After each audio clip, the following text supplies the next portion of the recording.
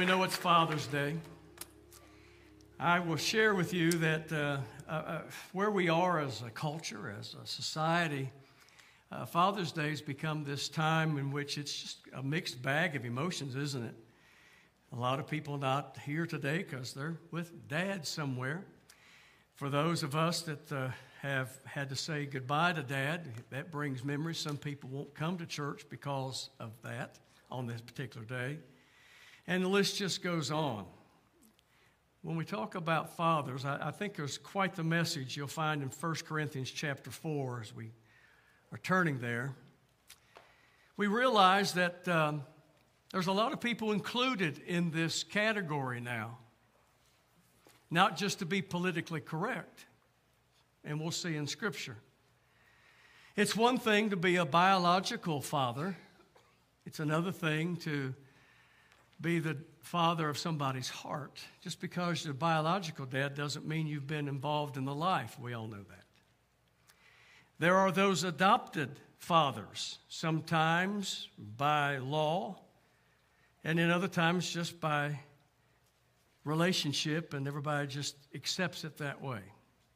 Today, we know more than ever what it is to have single parents that have the responsibility of fulfilling every role in that home. When it comes to fathers or the recognition of somebody having a role in life that's that big, we also know there's good examples and bad examples. Leanne just gave great praise to Lynn, and rightly so. There's others, after these many years of preaching, that I've had come to me and just give different sentiments. I just like to keep it real.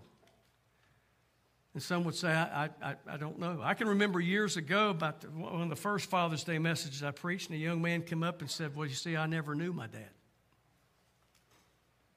And so when you get talking about a Heavenly Father, I had a hard time relating to anything good related to Father because I didn't have an example. And so I want to give that as a title today. Examples. 1 Corinthians chapter 4. Would you stand with me? Simon says. Chapter 4, verses 14 through 17. Paul's writing to these believers in a city called Corinth. He said, I do not write these things to make you ashamed, but to admonish you as my beloved children. For though you may have countless guides in Christ, you do not have many fathers. For I became your father in Christ Jesus through the gospel. I urge you then, be imitators of me. That is why I sent you Timothy, my beloved, faithful child in the Lord, to remind you of my ways in Christ as I teach them everywhere and in every church. Before you're seated, turn around to somebody and say, it's just good to see you today. If you don't know them, find out their name.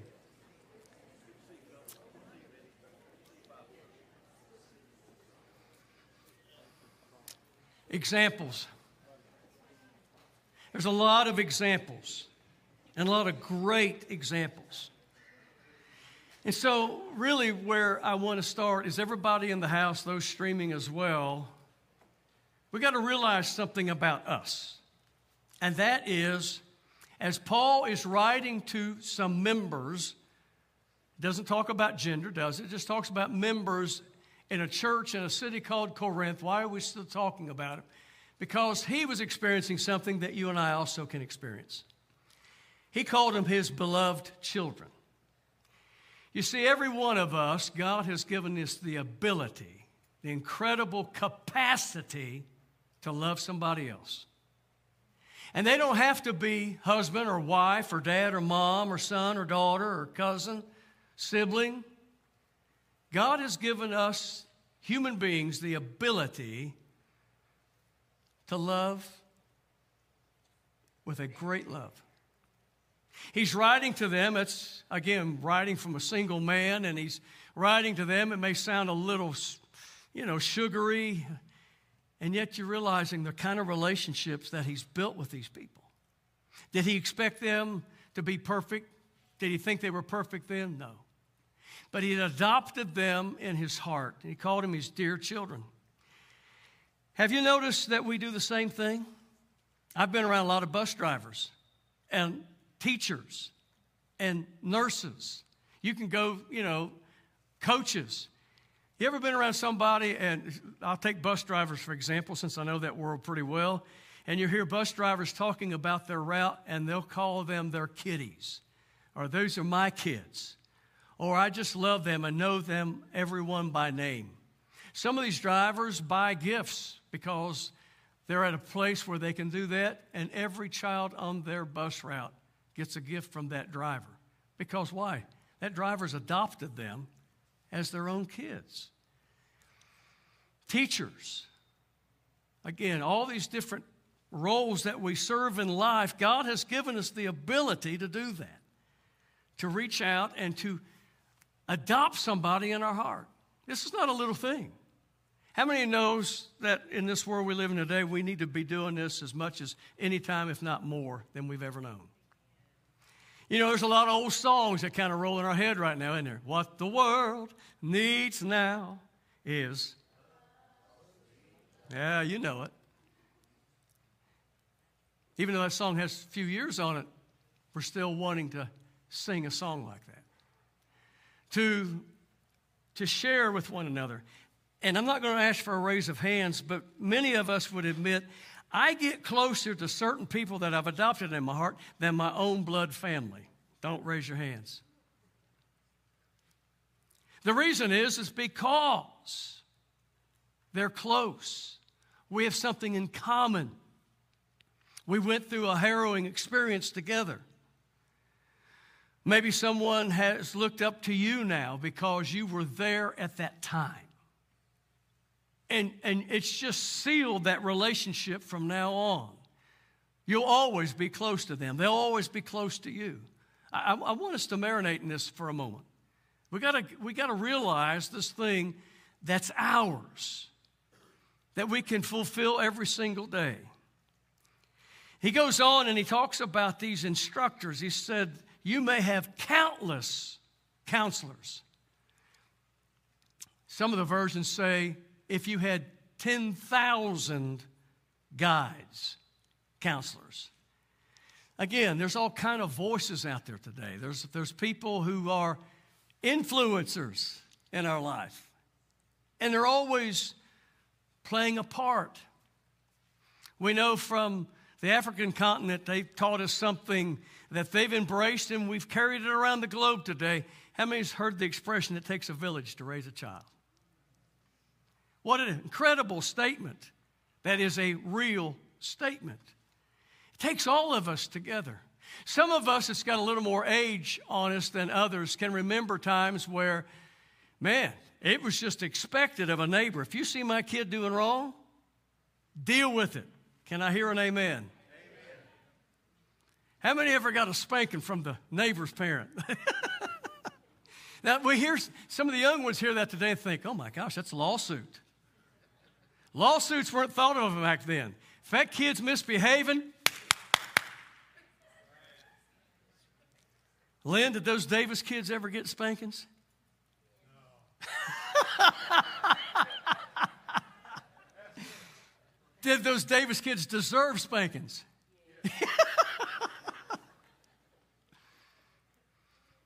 This thing, we got to embrace it again if we've lost it. It takes a village. It takes Sunday school teachers. It takes children's church workers. It takes public school teachers. It takes nurses. It takes the bus drivers. It takes the principals. It takes the co-workers, the neighborhood, the T-ball leagues, little pro leagues. Right on. We need to embrace this again and realize the importance of it. Again, as a bus driver, a lot of times I'll have parents come up, listen, I don't expect my little Johnny to be perfect. If he does wrong, you deal with it, Mr. Randy. You got others, though. Oh, my little Johnny could never do wrong. How many's met those parents in life? So we have to be cautious, and yet he throws this out to us. And there's a word that we're talking about here. It's called community. 23 years ago, I came to serve as the senior pastor of this congregation. I met with some men. At that time, I knew that there were some men that had been in the ministry or their dad had been a minister or whatever, and I was just trying to find a starting point, a gauge. I knew I had served this church years earlier in a different role. I was coming back. I wanted to know what they were feeling and witnessing. I said, this is your church. I've left once, I'll leave again one day, either in a pine box or appointment or whatever the case. I want to know what you'll fight for, believe in, and what are those things that maybe it's time to retire them. The first thing that I heard in that meeting was community. Today it's pretty tough. Our area just spins, doesn't it? How many has ever heard me say I pastor the church of the revolving door? The area is just constantly moving. We don't have the privilege of, these generations that live on this block. We've all known each other, watched each other. We've got grandkids that we've adopted next door, and we were there when so-and-so was born, and so-and-so and so-and-so. We don't get too many of those stories. So again, this message is for all of us on a Father's Day to realize what's really being said here. So here's the point that I want to bring across. It's obvious as I evaluate myself in preaching, the content in which I preach. What is it that I value? What is it that I find myself keep going back to? I don't know about your opinion on my preaching, and maybe you feel like I need to do this subject more or that subject more, or maybe I need to be more demonstrative, whatever, all that's there.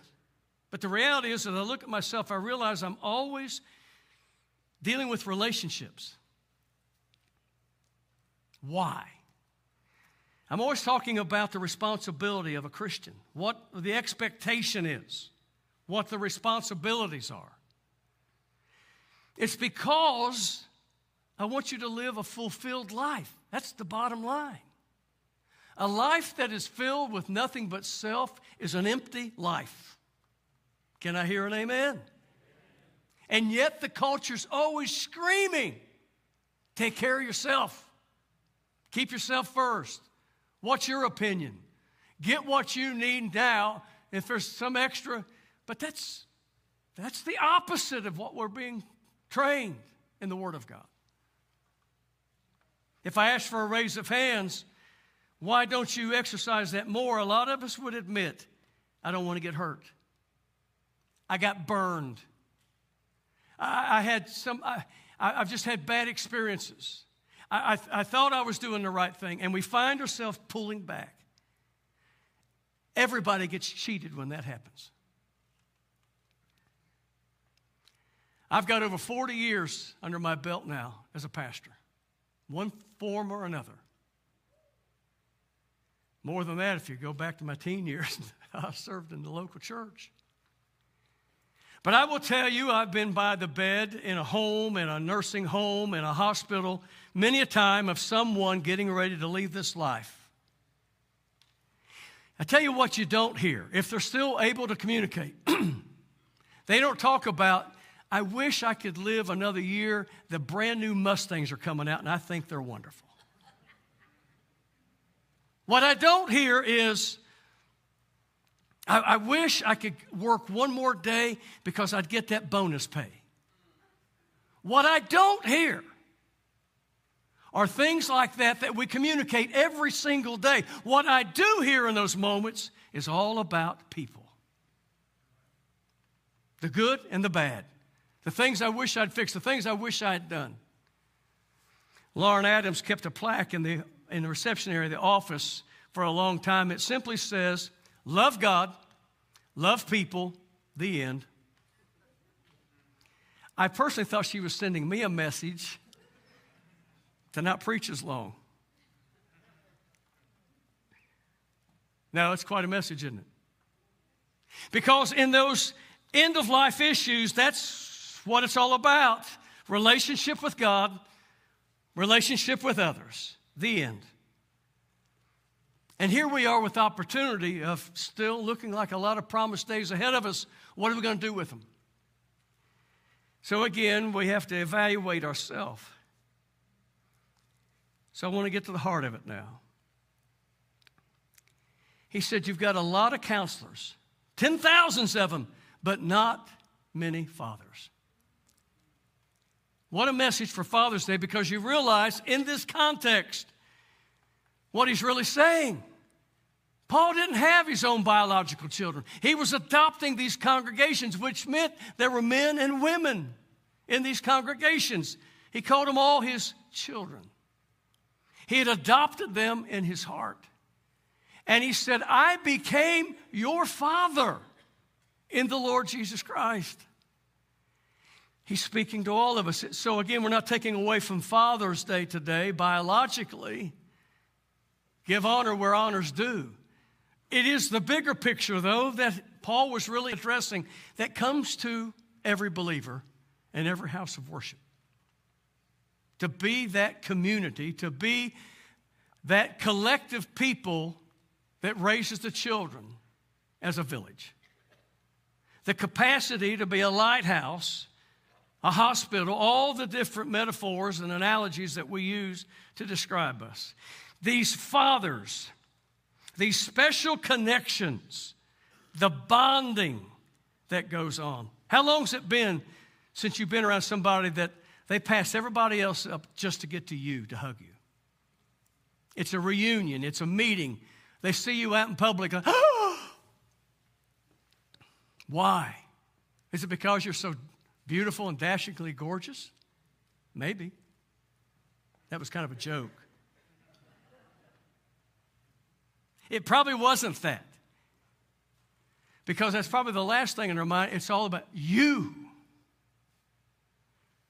We're bonded. You will always be special in my heart and in my eyes. There's not many fathers. You see, it takes time. You got to earn it.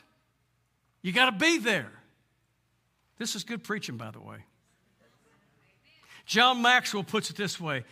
People don't care how much you know until they know how much you care.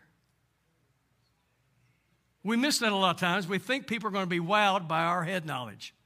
They're going to be wowed by our expertise. And maybe they will in the right place. But what they really want to know is, do you care for me? Do you love me? If they can feel the love, see the love, experience the love, then you have an opportunity. How many knows there's a culture out there that doesn't trust anybody anymore? Would you say amen to that? Because that's you. We don't give our trust out readily now. Just because you have a certain title, I'm a reverend, I'm a this, I'm a that, I'm a teacher, I'm a doctor, I'm a judge. We go on and on through the list. That doesn't mean anything to us as much as I want to know you, dude. Are you a person of character? This is what Paul was really driving home to them. He says, I want you to understand something. So I'm going to give an homage to Nancy Langdon here. Nanny, you've been preaching well over 60 years, 70 years, right? This is my mother-in-law, by the way. And Nanny used to preach a sermon kind of like this. You see that, Nanny? You know who I'm thinking of? She would preach on the Tater family. So I want to ask you today, what kind of tater are you? Stand up, Nanny. I want them to see you if they don't know you. Can you remember all the taters you used to talk about? Yes, I do. Dictator. Imitator. You'll have to remind me of something. Spectator. Yeah, spectator. And not only because I'm standing next to you, but agitator. Yeah. I love you too. And Mr. and Mrs. Sweet Tater. Yes. Yes, that's me. And you. That was me. I'll put old Tater here. Well, I want to do a new version of that Paul picked up on. And even though she was using them as things to be caution about to make sure you're not just a spectator in life, and don't be a dictator in life, and don't be a mean agitator. We'll put mean in there. We'll put an adjective. But I do want to talk about imitators, because I see there's a good imitator. And Paul saw that as well. As he shared here as well in this passage, again, what does he say to them? I became your father in Christ Jesus. You have all these different guides. I urge you then to be imitators of me. To be imitators. In other words, I'm putting myself out here. And I'm going to live in such a way that I want you to observe me, to watch me, to keep me accountable as I keep you accountable. The village thing again. The community thing again. In other words, I don't want to just live this closet life, this hidden life. I don't want to live two different lives. I want to live in such a way that's fulfilling, that has purpose.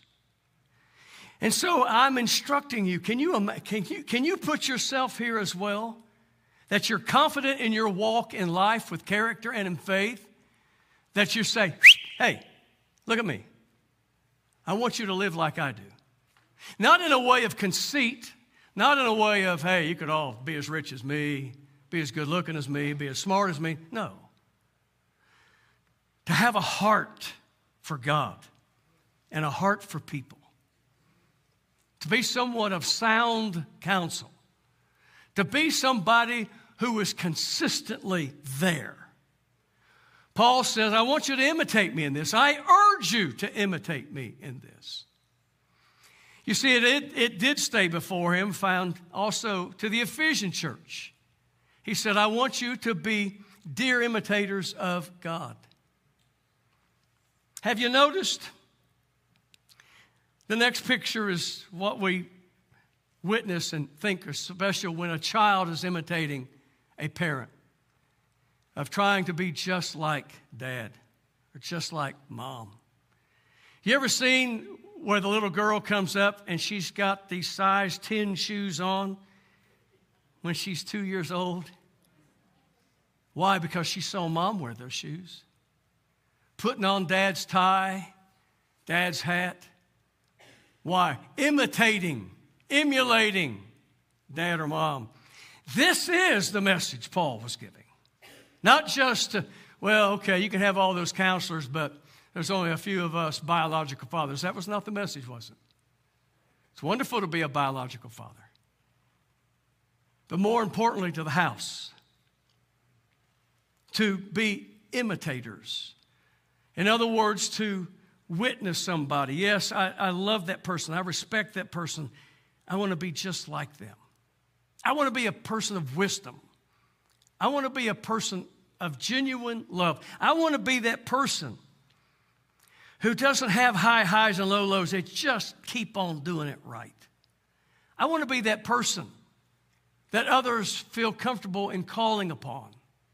I want to be that person. Have you ever been there when you're watching somebody pull someone out, usually older, to the side and sits down and starts sharing with them? Does it ever just speak to you? I hope people see me like they see that lady, like that man. I want people to have a confidence in my words. And yet this whole thing of imitating as little children God, to do the right things, the God things in our life. Paul put it this way: the things that you've learned from me, that you've heard from me, that you've seen in me, do them. Would you stand with me today?